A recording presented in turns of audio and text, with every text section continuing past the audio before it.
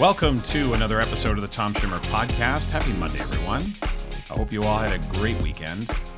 This past weekend, it was back to reality. After spending a week in Hawaii, I was home for a couple days this weekend, and now today, I'm off to Moncton, New Brunswick for 2 days of work, Wednesday and Thursday.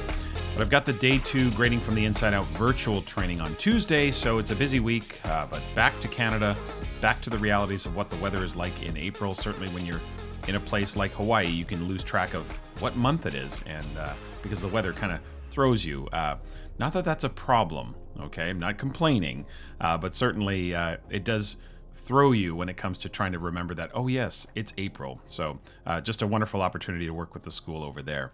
A reminder that there is still time to register for one of the upcoming events this spring and summer. Grading from the Inside Out 2-day training will be in San Antonio at the end of the month, April 25th and 26th. Standards-based learning in action will also be right after that in San Antonio, April 27th and 28th. And if you're looking for a summer conference, the annual conference on assessment and grading, that'll be in Austin, Texas, July 18th through the 20th. Along with myself, the conference will feature Cassie Erkins, Angie Fries, Garnet Hillman, Mandy Stalitz, Katie White, and Tony Reibel, who is today's guest. So all of the information about those events can be found on the Solution Tree website, links in the show notes, as you know, so you can check that out if you're interested in joining us in Austin this July. As I always say, thanks for tuning in again this week. A huge welcome to any new listeners joining in for the first time. Thanks for checking this podcast out. And a big thank you to longtime listeners. I appreciate you as well. As I said, this week my guest is my friend and colleague Tony Reibel. Tony is the co-author of several books, including the latest publication, which is Small Changes, Big Impact, 10 Strategies to Promote Student Efficacy and Lifelong Learning. So that's going to be the focus of our conversation today. And in Assessment Corner this week, I want to highlight what I think is the single most underutilized formative assessment strategy out there. It's so simple and yet so impactful. So that's today's plan. Let's get to it.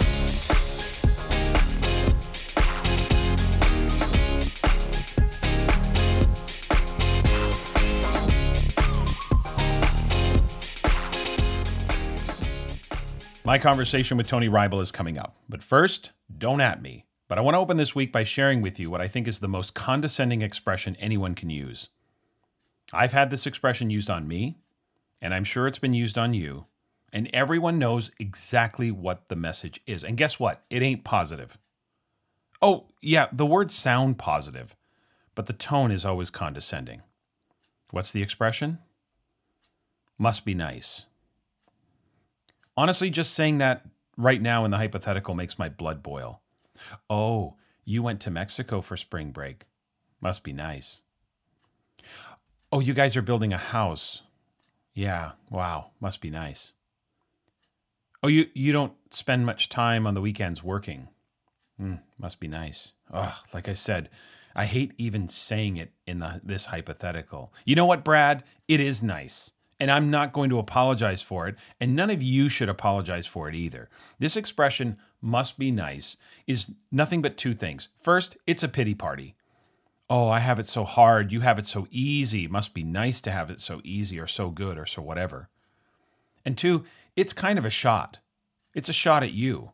Like somehow you've got it easier, or you don't work as hard. How come you have it so easy? Or how come you don't have to work as hard as I do? Honestly, I cannot stand, you probably tell, I cannot stand it when people use this expression. I used to hear some of my former administrator colleagues use this expression, and it was honestly nauseating. This sort of undercurrent of competition about whose school is the toughest and how long you spent at school on the weekends, how long you spend at school on the evenings and weekends as a measurement of how good a leader you are is the single biggest piece of bullshit leadership propaganda that's been peddled for years. The idea that the longer you spend at school, the more effective you are. Nope, not even close. I've never been impressed by that. Never. Now, listen, don't get me wrong. As a leader, you have to put in the time. You have to put in the hours. And sometimes you do need to work longer hours and in the evenings. And sometimes you got to work on weekends to get the job done. I'm not denying that. I did it myself for years. It's the job, and that's all there is to it. But when you hear somebody say, oh, you don't spend that much time at school on the weekends.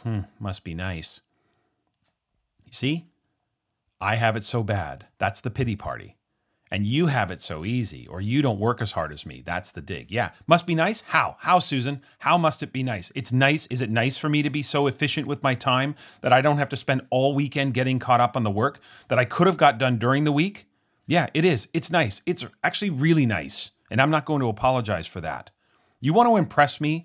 Tell me or show me how efficient you are while still being effective. Show me that. Time on task matters, yes, to a point, but time on task is not akin to effectiveness, and we all know it. And walking around like Eeyore, like, oh, must be nice. I mean, it just absolutely does nothing but drive a wedge between relationships and have people start to develop this kind of resentment amongst each other. Let's flip this around and think about a teacher and a principal conversation, right? Imagine the teacher goes to the principal and says, I'm going to take a personal day on Thursday. And the principal says, oh, for what?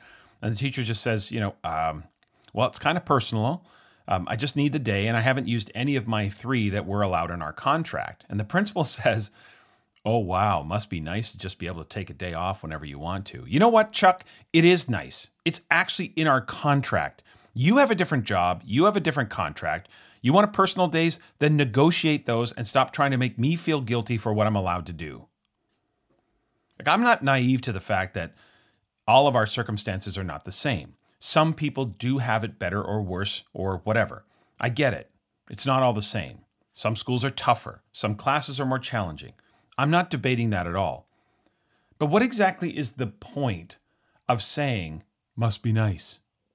There are 0 positive outcomes to that expression. Because if you were trying to be happy for someone, truly happy for them, you wouldn't say, must be nice. Right? Try it. Try it right now. I'm going to say something to you, and I want you to think about if you were truly happy for me, what would you say? If I said to you, oh, we're taking a trip to Paris this summer, what would you say to that? You wouldn't say, oh, wow, must be nice. If you were happy for me, you'd say, wow, fantastic. How long are you going for? Where are you staying? What are you most looking forward to? There's exactly 0 chance you would say, must be nice. Now, if you're someone who uses that expression, must be nice, stop it immediately. Please stop using that expression. If you think the person you're saying that to is going to respond in any positive way to you or lean into your plight, then you are living in a fantasy land. If it truly is positive, if you truly want to know how I spend less time at work on the weekends or how we paid off our mortgage or how we afforded that trip to Paris, then ask. Ask the question. But that's hard, isn't it? It's really hard.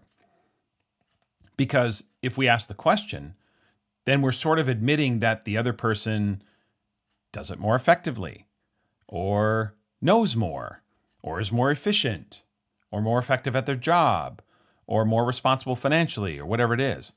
So rather than admit that, we do the opposite, right? We think to ourselves, well, you're not better than me. You're not more efficient than me. You're not more effective than me. You got dealt a hand that's easier. It's not you. It's your cushy circumstance or situation.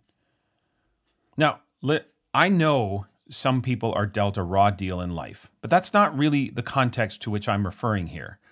I'm talking about friends and colleagues and people who are generally in the same circumstances as you.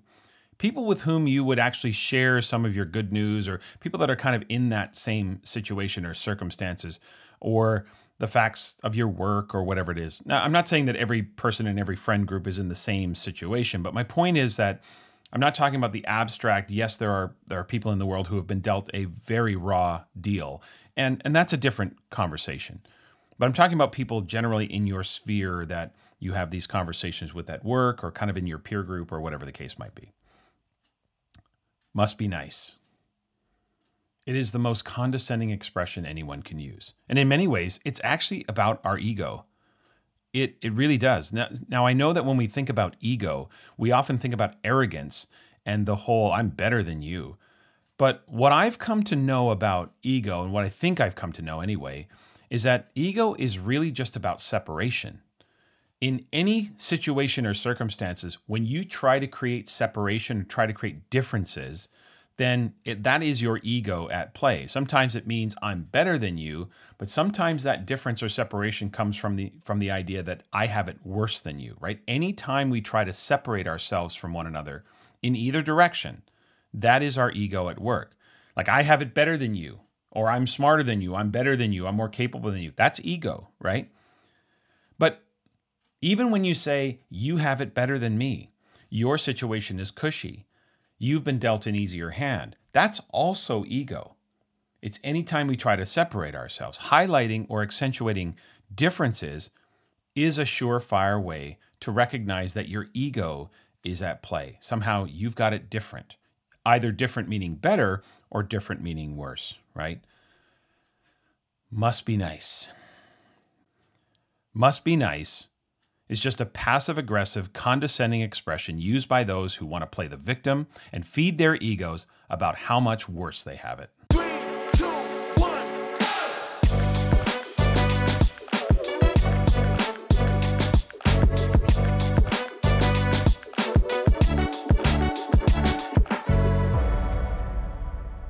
Here this week for the interview is Tony Reibel. Tony hails from Adlai Stevenson High School in Illinois and is currently the assistant principal for teaching and learning. Tony is also the co-author of several books about proficiency-based learning, proficiency-based assessment, instruction, proficiency-based grading. You name it, proficiency-based. Tony is all over it in the content areas and also pathways to proficiency. So a tremendous number of books. Tony is also an associate with our Solution Tree Assessment Center team, and we love having Tony as part of that team. His most recent publication is Small Changes, Big Impact, a collaboration he wrote with co-author Matt Thied. And that is where we're going to start today. So, Tony, great to have you on the podcast. Yeah, thanks. I'm excited to be here. Good to see you. Yeah, great to see you. Great to have you back on the podcast. Now, full disclosures, listeners, I wrote an endorsement for the book that we're about to talk about. So it appears on the back cover of the book. So clearly, I'm a fan and I liked it. So happy to have Tony here to talk about the book because I loved some of the ideas. And we're going to dive right in to some of those topics in a moment. But I want to start, Tony, with your education journey. You know, before we get into the book, let's talk about your professional journey, the resumes, different roles you've held. Tell us a little bit about your background. Yeah, I was actually in the business world for a couple of years. Started off as a programmer and had a programming and a Spanish degree out of college, and I went the programming route and was there for a few years. But then I started coaching, and I said, I need to go be a teacher. So went to night school, worked full time, went to night school, got my teaching cert, and ended up at Stevenson. And I've been here 14 years. Started as a Spanish teacher, then moved to director of assessment, where spent a lot of time researching assessment work, and that's where the books came from. And now I'm assistant principal. So still teaching and learning, still same proficiency work, but now I do master schedule, which is a beast in itself. So, so that's it. Stevenson is, referred to often as the birthplace of PLC. So, I live and breathe that every day, and I've been fortunate to be here for this long. So, yeah. So 14 years, tell us a little bit about the culture of the school. Obviously, there's been a who's who of superintendents and administrators through the school. But during your 14 years, who might have been some of the major influences on you as you sort of grew into your role and have changed roles if you've been at that school? Yeah, actually, my first year, Dr. Tim Kanold was superintendent. Okay. And he would speak during the, all staff days. And I was like, wow, this guy's impressive. And this culture of this school is alive and vibrant. And it was a really awesome experience my first year. A lot of energy here. A lot of people, I think more importantly, a lot of people rowing in the same direction. Right. Yeah. Like it's just observable. You could feel it. But so that aside, I didn't learn a lot from Tim because he left the next year. He retired. And then Dr. Eric Twaddell became our superintendent and still is. Yeah. And he's been an amazing influence on my career. I mean, writing those books, I remember him saying to me like, yeah, but how do you define it? And then I would say, somebody be like, no, define it more, right? And he challenged my language, my ideas, and I think he, was a big influence on, my career and what I do now as an administrator. And with that, Troy Gobble is our principal. He's, presents nationally as well, and he's an amazing person and leader, and I've learned a ton from him. So yeah, there's been, and Rick DeFore, he was here long before I got here, but he came back and saw him speak and talked to him, and gave me some advice, just in the few moments I got to talk to him. But still, it was, this just who's who of leadership has kind of gone through this place, and I'm fortunate to have learned from him. Yeah, for sure. I was going to mention that for those not familiar with Adlai Stevenson High School, that prior to Tim Canel, Rick DeFore was the superintendent there as well. So Rick, who has sadly passed away, but with Tim and with Eric, there is a definitely a national profile at Stevenson that many of us are certainly aware of and inspired by, to be honest. So wonderful that you have a chance to sort of grow through the different roles in that school. Okay, let's talk about small changes, big impact. What was the motivation behind it? I read the book. I love the book. What was the motivation? Where did you and Matt get the inspiration for the book, and what motivated you to write it? Yeah. So just to say, his last name is pronounced Tatey, Matt Tatey. Oh, Tatey. I apologize. It's a tricky one. So Matt Tatey. So we were, so I was director of assessment. This was maybe, like 8 years ago at this point. Mm-hmm. And we were starting to move to an evidence-based grading model, which is, influence from you, read your book, grading from the inside out, and got a lot of ideas about, intervention and assessment. So there took a lot of information over those 8 years, and we started working on challenging our grading practices. And we were calling it evidence-based grading. So using evidence to judge proficiency in standards and give grades from that. Right. So Matt had visited in a site visit at Stevenson, and came into my office after, and he's like, "Oh, I love this grading system. I want to do it at my school." So we had a 3-year collaboration online. I went out there a few times to talk to him and his staff, and he took the ideas and principles that we were doing here to make our evidence-based grading system work, and he implemented, within those 3 years, he implemented evidence-based grading in his high school and middle school. And I was like floored and impressed. Like, he took it from 0 to 100% in 3 years, and got buy-in from his staff, and was getting good stories from his students about how they liked it and it was beneficial and all this. So he called me up and he said, I think I've got an interesting story to tell about my journey through this, because we're in the middle of Iowa. It's a rural community. Change is not always welcome here. It's just, I think we did something special. And I said, all right, well, what did you do? And he's like, well, there's really 10 things I kept saying over and over and over again to my staff. And those were kind of like the 10 principles we followed. And those were the takeaways that he had from our work. And I said, well, let's give it a shot. And that's the story. So it was these 10 things, and we called them, he was referring to them as small changes that had big impact. And I know that, the title of the book, and, these small changes are, just perspective shifts, like, defining success as self-reliance and things like that. So right. That was really it. Just an ongoing 3-year collaboration. And he wanted to tell his story about how he had success with it. So fantastic. Again, apologies to Matt. Listeners, you would not know this, but I was a little rushed in getting to this interview today. And as a result of that, of course, there's always an oversight.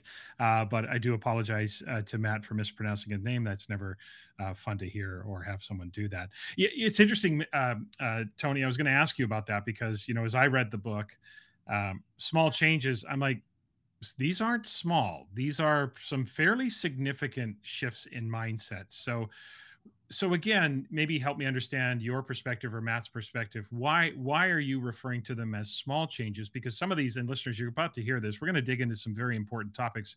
Why do you refer to them as small changes? Yeah. And I think there's small changes in mindset. Okay. They're paradigm shifts in some respect, Okay. but it's a small shift. And that kind of came from my experience with these, right? Like, um, student achievement is not success. Student achievement is helping a kid become self-reliant. Mm-hmm.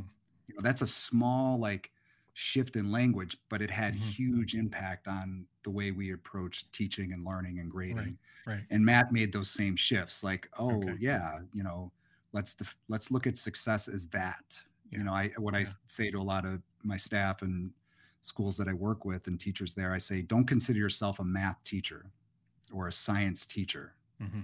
Consider yourself a teacher who uses science or math to build a self-reliant student and Mm-hmm. person. Mm-hmm. And to me, that's a small shift in language, just rearranging some words, but it has that, impact that we were looking for. So. Right. Right.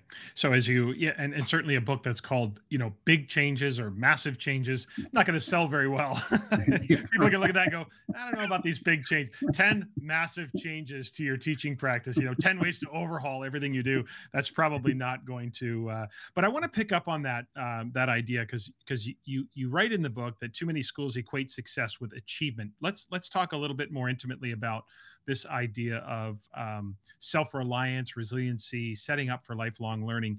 You challenge that notion in the book, and you say that we need to redefine student success as something else. So tell us again how we redefine success and why that's so critical, why that's such a critical part of how a school can shift that paradigm. Yeah, I think, one thing I said to our board last summer at our board meeting, I said, we have a proxy paradox, right? In education, we have metrics that stand in for success because they're easy to measure, they're efficient to measure. We can make somewhat logical assumptions about kids learning from those matrices. And I think, it's easy to stay and look at that as success, an SAT score or some trend scores on our final exam data. It's those are easy to measure. It's hard to measure self-reliance. It's hard to measure advocacy. It's hard to measure some of the competencies, like how well you argue and make an argument. There's a lot of nuance to that that's hard to quantify. And we end up, I think, in education mind, and what we said in the book was we kind of sidestep that goal of building a self-reliant, sustaining person. I mean, Paulo Freire talks about in his research, like, he wrote back in the 70s and 80s, and he says that the goal of education should be to prepare someone for a self-managed life. Mm-hmm. And I love that phrase because that should be the goal. I mean, we have, 4 years with kids, sometimes shorter, sometimes longer. And we have our expertise and our own efficacy and experiences that we can help kids learn how to become a person who can manage their life. Mm-hmm. So, yeah, I think it's just, to me, it's a proxy paradox. I mean, we let things stand in for success because they're easy to measure. And I think it's time, in my opinion, that we move to, measuring some of the things that matter to that self-reliant individual. So you got an idea or a strategy about how, so somebody listening right now is thinking to themselves, okay, I'm with you, Tony. Let's look at self-reliance. Let's talk about those things that truly matter. Can you give us maybe an example or two of, a way that you might do that? I think, well, as far as mission statements, or as far as as far as the idea of how would we measure that if we need to change how we define success and we need to measure what matters? What are some ideas about how we might do that? Yeah, I think one of the bigger things is to make your grading, meaning give grades that represent competency in skills that connect to self-reliance. Okay. Let me talk about that for a second. Sure. So our grading system, each of our courses has between 3 to 5 skills that kids have to master to get an A, B, C, D, depending on what their level of mastery is. Right. But those skills are connected to that idea of self-reliance. So math class is simplify, solve, analyze, create representations. And you talk about it in your books, and Cassie Erkins as well. Like, we want endurance, leverageable, transferable skills to kind of lead our curriculum and grading. And when we started our change, that was the key connection to that idea of self-reliance. Is we don't want to give grades off of situational learning or situational content and averaging all that together, because that doesn't necessarily connect to that idea of building a self-motivated, self-sustaining person. So, but the skill of argumentation is in our science class, in our social studies class, in our English class, and kids, that skill follows them. And then we give a grade based off of the competence in that skill. So that would be my first, that would just be my first thought on that. Yeah, I love that, because it is something that we often talk about in terms of the transferability and the importance that these skills are universal across many subjects, and being able to make argument or analyze data or whatever the competency might be, and under the umbrella of critical thinking is sustainable. It's potentially transferable, and it's an opportunity to have students start to become those competencies. We often talk about the idea that we don't want you to do critical thinking; we want you to become a critical thinker. And that's the key of moving students away from doing school to becoming that which they are learning, for sure. Another strategy I really, that jumped out at me when I read the book, was this idea of a generative learning model for instruction. So from your perspective, when you and Matt wrote the book, and thinking about what are some of the characteristics that you would recognize in a generative learning model, and as a teacher, how would I get started doing that, creating that in my classroom? So that concept isn't mine or Matt's. That generative learning concept comes from the book Make It Stick. Peter Brown is the primary author on it. But that book kind of kickstarted this idea of maybe Madeline Hunter's gradual release model needs to be challenged a little bit, right? Needs to be thought about where we do that, not as like everything we do all the time. So generative learning, what we do with that model is student does something first, and then the teacher reacts to that. So there could be 30 seconds of thinking. It could be, writing a 2-paragraph, 1-page thing, and then using that to react, as evidence to react to and mold the learning after that. So it's really a student does first model. And I would say the more you can get students to do something before you teach and direct, the more they're going to have kind of a current state of learning to relate what you're saying to, right? Otherwise, when looking at the gradual release model, it has its place. We still do it, but the bulk of our instruction is student does, and then teacher reacts to that evidence that's coming from that student. And then they're able to self-generate that initial step, which is what we liked about that theory of practice.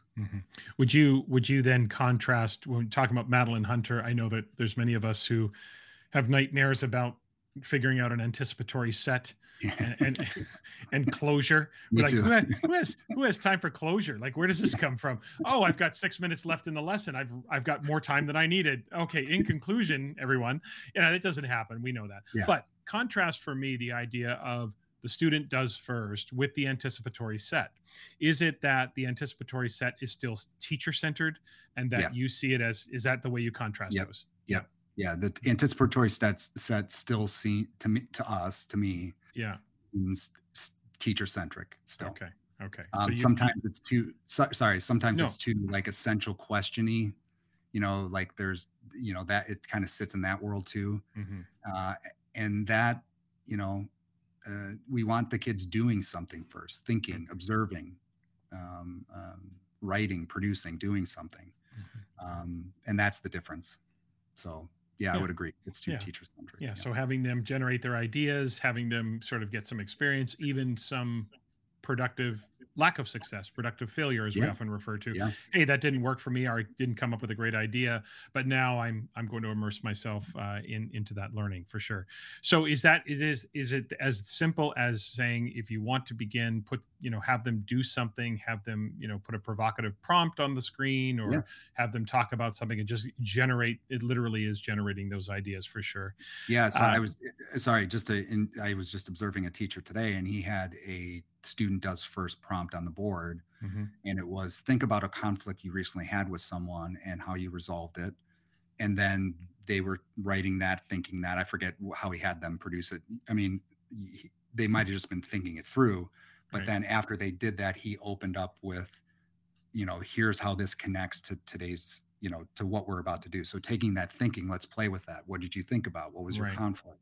So it's kind of the inception point of the rest of the lesson once Mhm. you get kids to do something first. And in my experience, it was a much more authentic way to teach because I was reacting to what the kids' thinking was.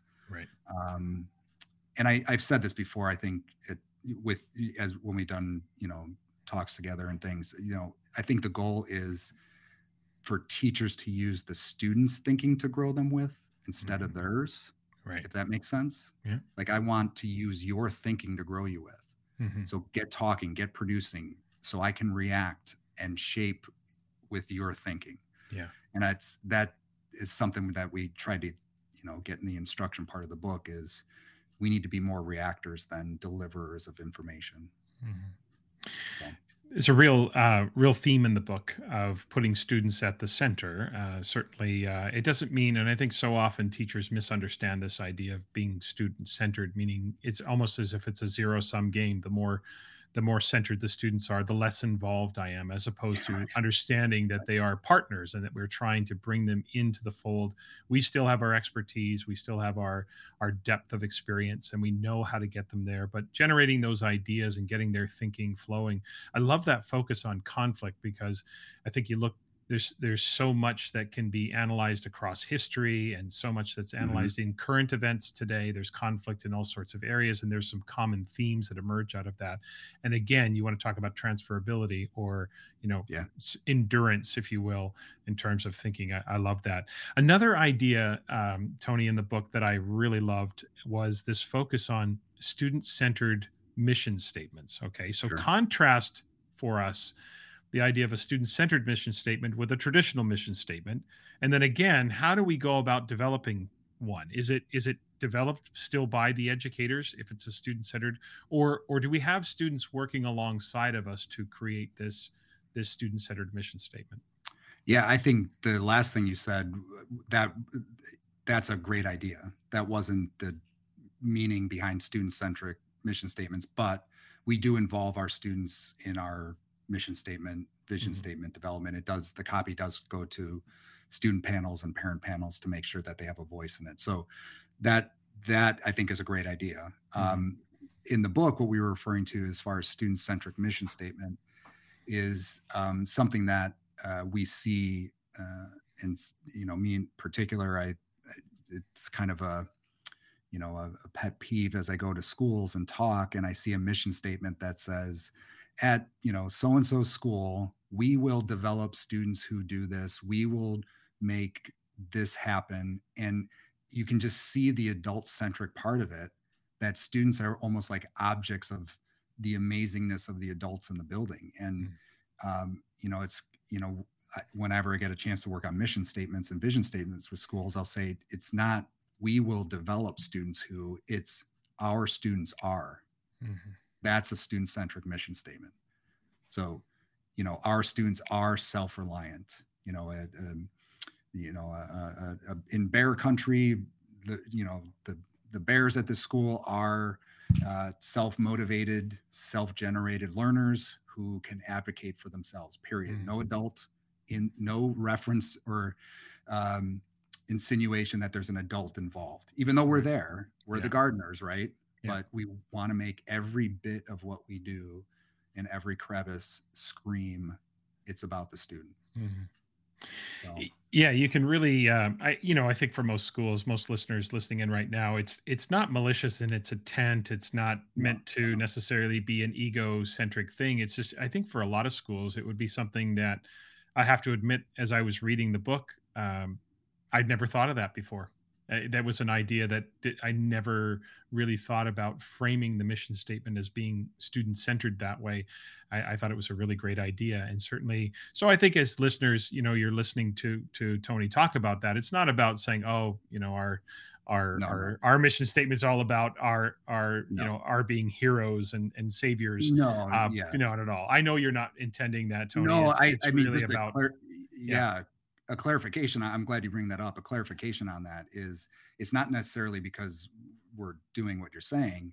It's because the idea of school has always been teacher delivers to kids. right. So it's, teaching has been a teacher to student verb, Hmm. and that's what trickles through there. I think it's just Hmm. institutional, Of course. generational sort of understanding or concept of what teaching is that comes Yeah. out in mission statements. And I think yeah, it's just our students are would be a good place to start with that. That would be a Yeah. good um, frame. Yeah, I love that. I think that's I can see. I think about the schools I've worked in where that would be a great exercise to kind of turn the lens around and just Mhm.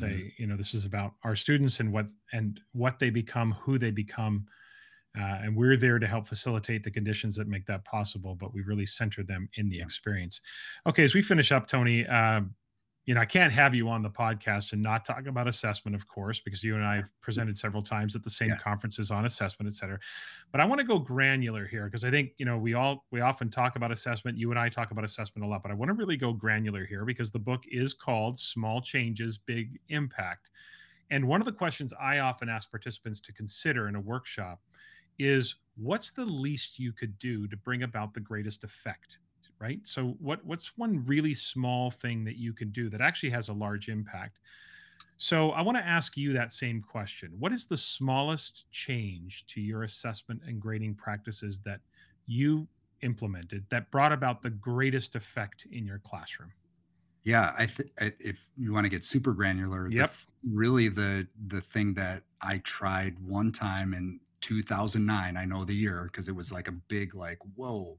Hmm. I tried Gus, which is asking kids after each question if they guessed, were unsure, or sure Hmm. on the question before. Okay. Now, the aha I had was I had 90% of my kids getting question one right. And then they were brutally honest with me saying, Mr. Rival, I had no clue I guessed. Yeah. Right. And Yeah. it was 75% of my kids were guessing that first time. I'll never forget those numbers because it was just shocking to me Right. that I thought I was a pretty darn good teacher. And I was not taking into account the thinking, emotions, and relationships that were existing inside my classroom. So, what Gus represents to me when I talk about Gus in tell this story is making your assessments conversational and relational is probably the smallest change you can make on assessments that has a big impact because kids respect that. Like, oh, Mr. Rival really wants to get to know me. Mhm. It's just not about answer A or, answering A on that question. He's asking me if I guessed. That resonates with the kids internally that this teacher values who they are.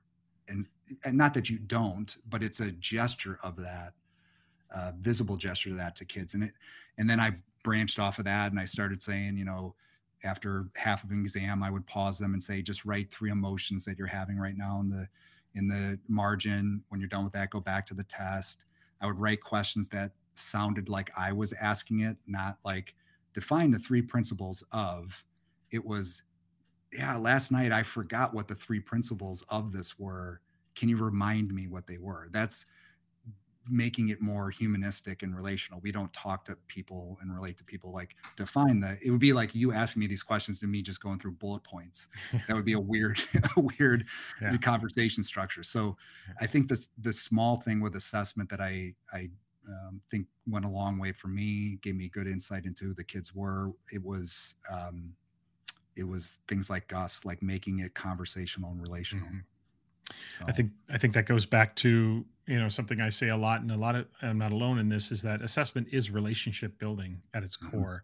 That's why I always bristle at these expressions like students have to Maslow before they can bloom and things like that. And I think you can Maslow through bloom. I think that yeah, through the yeah, instruction, through the assessment, you're going to build those relationships because you show that for sure. at the core of the experience is their learning, and how you handle their learning, how you handle assessment tells them a lot about Yeah, what matters to you and the fact that they matter to you. yeah, I I would love that. totally I love agree. that idea Totally agree. of engineering those conversations for sure. Fantastic. This has been great, Tony. We've got two questions as we finish up, Sure. always on the podcast. These are questions I ask everyone who comes on the podcast.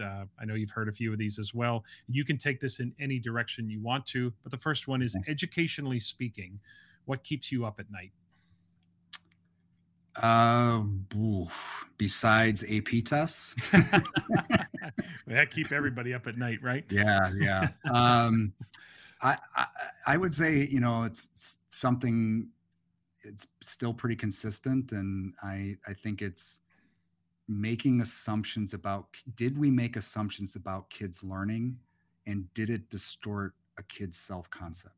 Mhm. Like if we don't get all the evidence and have relational conversations and show that they matter, we might be making assumptions about what the kid can do and who they are, and that then could potentially lead to them uh, internalizing some sort of distorted sense of self. And that is why I do what I do, and why I think that's keeps me up at night. Like, do our teachers, did I, like, without Gus, I was making assumptions, right? Without Right. that Gus practice, I was making assumptions about my kids. And I still think back about those moments like, gosh, how many kids did I make an assumption about because I wasn't acting in a relational way? So Mhm. that still keeps me up at night, because have we done everything? Is the school I'm working with doing that, or is my Mhm. colleague, or did I do that enough, or did I say that the right way when it comes to not making assumption about kids learning? Because I think that's urgent and critical. Right. So Those assumptions, they always seem to get us in trouble. I've said for years that one of the most egregious things adults do is take kids at face value and mm, just sort of make assumptions about what you witness as opposed to accessing that information. And the fact that we go yeah, back to that previous question about conversation, assessment as a conversation gets you insight, allows you to understand more intimately where a student is at. So yeah. assumptions are always a dangerous game, if you will, in education for sure. Last Mm. question as we finish up today, Tony. It's a question about success, your personal definition of success. If a random person stopped you on the street and asked you, what's your definition of success? How would you answer them? Self-managed life, Mm, self-reliance, self-managed life. It's what I want for my two boys. yeah. I have a 15-year-old. He's going through high school right now. Hmm. I want him to live his own life and fly and sustain and set goals. And to me, that's a self-managed life. So I said it earlier in the podcast. Yeah. It's what I'll say time and time again. I think that is success. I don't Yeah. think there's a benchmark for, you know, different things. I think it's just, can someone self-sustain to the point where they feel satisfied with their life? Yeah. I love that. So, I think that would be a success for anybody if you're able to live mhm, the life and guide your life and manage your life and just live the life that you want to live. yeah. Absolutely. Listeners, you definitely can follow Tony on Twitter. The Twitter handle is at a Ribel, all lowercase. Instagram is at a Ribel22. You'll find Tony on Facebook and LinkedIn. And also websites www.ebgschools.org. That's evidence based grading, ebgschools.org. Tony, quickly tell us a little bit about that site. What will listeners find on that site? Yeah, you'll find it's a new site, but Yeah, it's schools who are implementing evidence-based grading with a lot of these practices we talked about here today. yeah, yeah. So I started earlier this year, kind of saying, "Hey, how far along are you in your journey? Is there anything you want to share with the larger community of standards-based grading and evidence-based grading?" So it's just, my attempt to just get some Hmm. sharing going, Yeah, and I think we've got, I think there's like 7 different states on there, and they've sent links in for connection to the resource. So hopefully you find it valuable. Yeah, fantastic. I'm sure listeners will get a lot of valuable information about implementation, different strategies, because we know implementing evidence-based grading is not a singular activity. There's a lot of different directions you can go, and choices you get to make. The bad news is there's choices you have to make. The good news is there's choices you get to make. So I love the fact that you've put that together. Fantastic. We'll have links for all of that in the show notes, listeners, for you to connect there. Tony, great to have you here today. Thanks for doing this, man. I appreciate it. Always nice seeing you, Tom, talking to you. It's always inspiring. So yeah, good to see you. Yeah, you too. Hopefully we'll see you soon. Yep. Take care. This podcast is a proud member of the Teach Better Podcast Network. Better today, better tomorrow, and the podcast to get you there. You can find out more at teachbetter.com/podcasts. Now let's get back to the episode. In Assessment Corner this week, I want to talk about what I feel is hands down the most underutilized formative assessment strategy, and that is to simply get the students talking to each other about their learning. Now, last week, I was working with Kaleopu'u Elementary School, which is on Oahu. It's about 30 minutes west of Honolulu. And all week, what we were doing with the different grade levels is we were analyzing standards for their cognitive complexity and their depth of thinking. We were unpacking those standards then and creating learning progressions with those granular targets. How do we creating a learning progression from simple to sophisticated? How do we take them from the basic skills all the way to meeting the standard? And then we talked about the importance of having those formative checks along the way. So we would discuss the idea of informal assessments. Like, what will we do every day to ensure that we confirm that the students learned what we were teaching them that day, right? And then I've talked about that many times before in the podcast, which is the fact that every day that you teach, if with your learning goals in mind, there should be some confirmation that the students actually learned what you were teaching them that day. It doesn't have to be formal, it can be very informal. So we came up with so many great strategies. Teachers were talking about exit tickets and talking about different examples of strategies they could use that are quite common, but just sort of brainstorming what we can do on a daily basis, right? But one thing we kept coming back to, and one thing I kept emphasizing throughout the week over and over again, was basically this premise of get the students talking to each other in one way or another. Just get them talking to each other about their learning. So, for example, we were talking about a four corners activity. And usually a four corners activity, you use a statement or assertion, and then you pick a corner. So the corners will either be labeled A, B, C, D, or the labels will be strongly agree, agree, disagree, strongly disagree, or something like that, right? So, but we said, let's see how we can add some dialogue to it. So put the statement up, have the students select their corner. When they get to the corner, partner up, talk to each other about why they chose this corner. Then engineer a whole group discussion around the class to see what each, corner is kind of thinking. And then offer the opportunity for students to change corners should their minds have been changed. And then we would ask the students to articulate, if you did change corners, then why? What motivated you? What are you thinking now? So this constant focus with this four corners activity, which is a great movement activity in classroom, but this constant focus on thinking aloud, right? And creating an atmosphere where dialogue is really common and sort of a default. So get them talking, because there are so many reasons why talking to each other has such a benefit in the classroom. First, of course, we know that when students talk about their learning, it deepens their understanding and makes their thinking visible, right? Where they are in the learning is already in the room. We just need access to it. So they're at a certain place in their learning. We just need to know that. So as you listen to your students talk to one another, you're going to hear the understandings and the misunderstandings. As they co-create meaning, you're going to hear whether or not they're on or off point. And that, of course, allows you to be more instructionally agile, to make those real-time maneuvers should it be necessary. And it's a much more efficient way to gain access to what students are thinking, right? If you always default to extended written responses or anything that's tangible, it's going to take more time, right? The allure of written responses is that they are asynchronous, right? The students can produce them, we can consume them separately. And there is an advantage to that at times. But we also know that for most students, they'll probably be far more expressive orally than they will be in written or typed format. So you're probably going to gain more access or deeper access to their thinking if you simply have them talk about their understanding. Now, another benefit to engineering these conversations and having students talk to each other is that it gives students access to other students' thinking, right? So if learning is always internal, I never have the chance to check my thinking with others. So if I'm struggling and I never have a chance to hear what other people are thinking, I don't know if they're struggling. I don't know if they've got it. I don't know any of that. But if I'm struggling to understand a concept and I listen to 2 or 3 other people in my group talk about that concept, then it's going to help me gain greater clarity around that concept. Or it's going to help me understand what the right strategy is to approach the problem. Or it's going to give me access to different perspectives on what maybe the issue is, whatever we're working on, right? Now, I know I led this segment by saying get them talking, but another iteration of that is get them to listen to one another, right? Listening to how others process information or how they make sense of a challenge. All of that can be tremendously helpful for an individual learner as well.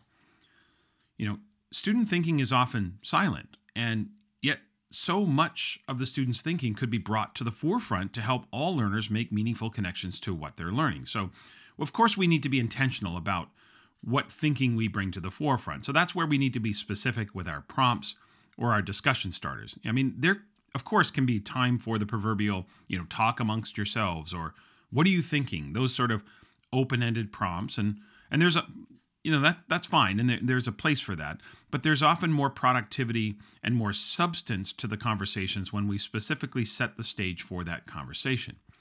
So consider what you want them to think about. Not what you want them to say, and not what you want them to actually think, but what you want them to think about. Ask them a specific question or give them a specific prompt to draw those specifics out of the learners. I just think the more specific you are with your prompt, the more precise you are, the more granular you are, the more likely the conversations will be substantive. Now, another benefit to getting students to talk about each other are these natural opportunities to teach and reinforce collaboration. Now, you can certainly incorporate speaking and listening standards into these expectations of these conversations as well, and not to make them so monumental, but just to give a little formality and substance to the dialogue that students might be having. Now, if it's a quick conversation, then maybe not so much, but certainly at any time we are collaborating, there is speaking and there is listening.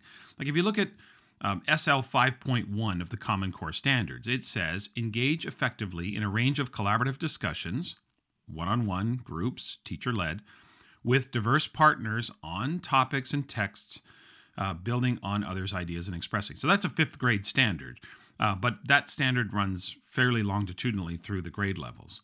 So as you circulate and listen to the conversations about the learning, and you're going to hear the understandings and misunderstandings of their overall thinking, you are also creating an opportunity to observe how they collaborate and how they think together. Like, how do they handle differences of opinion? Not just disagreement of ideas, but can we respectfully disagree without getting personal? I mean, not every conversation is going to go to that level of intensity, sure, but some will. So there'll always be an opportunity to observe how they handle conflict, how they handle disagreement, how do they come to consensus, what is the strategy of the group, things like that. Now, I know it's cliche to say we live in a connected, interdependent world, but it is true. Very little these days happens in isolation. So again, the more we can get them to formally or even informally talk to each other, the more they'll get used to talking to each other about substantive topics, right? Most students are fairly social, but that's not the point here. When you're being social, there isn't the same sort of intellectual risk. There's risk, of course, in being social, and the social dynamic for students is risky at times. I get that.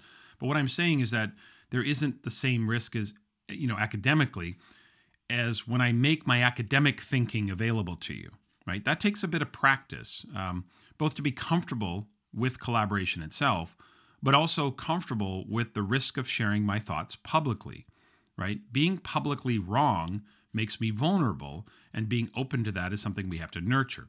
So especially in a situation where if I'm a learner and I lack confidence or I worry whether my thoughts are going to be ridiculed, that makes me hesitant. So we've got to kind of nurture this along a little bit and make it frequent so that it becomes kind of a default approach to how we learn. When collaboration not only becomes the habit, but it is the desirable way to learn, students themselves kind of instinctively lean into those conversations, whether they're quick conversations or whether they're extensive conversations, We've got a shared space where all learners that will experience an enhanced learning opportunity.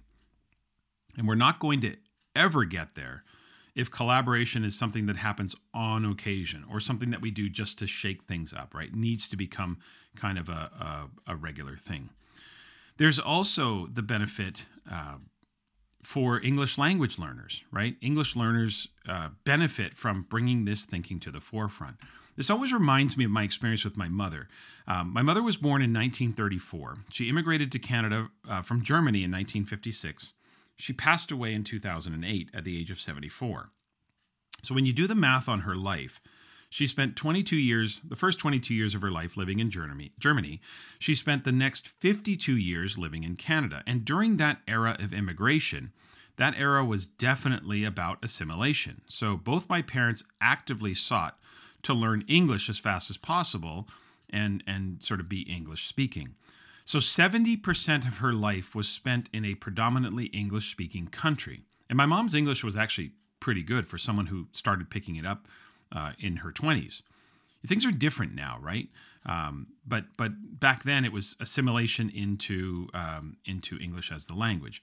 Now, because English is often taught in schools overseas, and around the world, English is kind of everybody's second language. And I've learned that as I've traveled overseas, that as an English speaker, you are very advantaged when you travel because everyone's default second language is English. But back then, it was different, right? My mom didn't learn English until then. But here's my point. Late in life, I remember having this conversation with my mom about language. I'm not exactly sure how it came up, but she told me something that I found very interesting and curious at the time. Because she used to always say to me, we sort of joke about her accent and things like that. And she used to always say to me, those who speak only one language often make fun of those who speak two. So when something funny would come up, some limited vocabulary or things like that. But here's the point. Again, late in life, she told me this. She said, even though I learned English and English almost became her first language, her first spoken language, she said, I still think in German. She said that she still thinks predominantly in German. And I asked her what that meant because I just thought, well, whatever you speak is what you think in. But she told me that German is still her default in terms of how she processes information. And then she does the translation in her head before she speaks. And I found that really interesting for her to say that. She said not always, but she told me far more often than not, that's the way it plays out for her, especially when she's trying to figure something out. That was something where she thought in German. So it gets me thinking about the fact that our English language learners don't think in English. So to hear others think and process in English can only be an enhancement, right? This is not about losing their culture, their language, or anything like that. But we as teachers often ask them to think in English or whatever the language of instruction is, right? So if you were new to Canada and you were in a school, say, for example, in Quebec, you might be in a French-speaking school. So we're asking you to think in French or something like that. So whatever the main language of instruction is really what I'm referring to here. Because our prompts are going to be in that language, and there is some vocabulary that does not translate. I remember my parents telling me this all the time, that there are certain words that just don't translate into English. So what the students get is this peer-to-peer modeling that, again, is an added benefit. Listening to others think, listening to them process, listening to them hypothesize can only add to their experiences, right? Again, not every conversation is going to be that epic, but the more they talk, the more the ELs gain exposure to other ways of thinking, other people's thinking, and how you process information in the language of instruction, right? And again, you are going to hear that as you circulate around the room. And not to mention the fact that for language learners, often conversational fluency is far more accelerated than academic language proficiency. So even if they're using non-academic language in the conversation, you're still hearing them express themselves, and you can infer what they mean by that. And another benefit, of course, finally, is we can truly live the all means all mantra. If all means all, and we live by that, then taking a shared responsibility for everyone's learning is what our classroom needs to be about. Creating the opportunity for contribution to the greater good, exemplifying that we're all in this together, right? That it's not you versus me, but it's us versus the learning. That can go a long way to breaking down this perceived competitiveness that can often emerge in schools. Now, of course, they'll have to eventually demonstrate their learning as individuals. And that's the summative purpose. I get that. But while they're learning, the formative purpose, we have to be purposeful about breaking down the unhealthy kind of counterproductive mindset of competitiveness around learning. I know that's easier said than done, and I don't know we don't have total control over that because students think independently and their parents, their families, influences all around them. So we know we don't have total control over that, but we've got to do our part so that we can break that down so students see this idea that we're all contributing to everyone's learning, everyone's thinking, everyone's greater good. Will differences emerge in summative moments and bodies of evidence? Probably. I don't want to predict that ahead of time, but common sense and experience would tell us that that's where that would emerge. But the idea that we contribute to the greater good, I think, is something we should really consider. Sometimes it's important for students to think on their own and process on their own. I get that.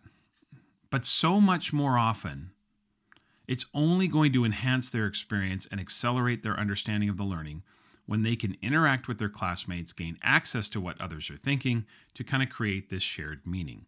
And again, the most underutilized formative assessment strategy for teachers is to get students talking to each other. Nothing needs to be tangible or quantified. You hear them talking and you'll know what to do next. That is the most organic iteration of formative assessment. To hear them talk, to gather that evidence or to hear what their thinking is, and to make an adjustment instructionally, should it be necessary, or you may just confirm that what you had planned to do next is in fact what the students are ready for. 3, 2, 1.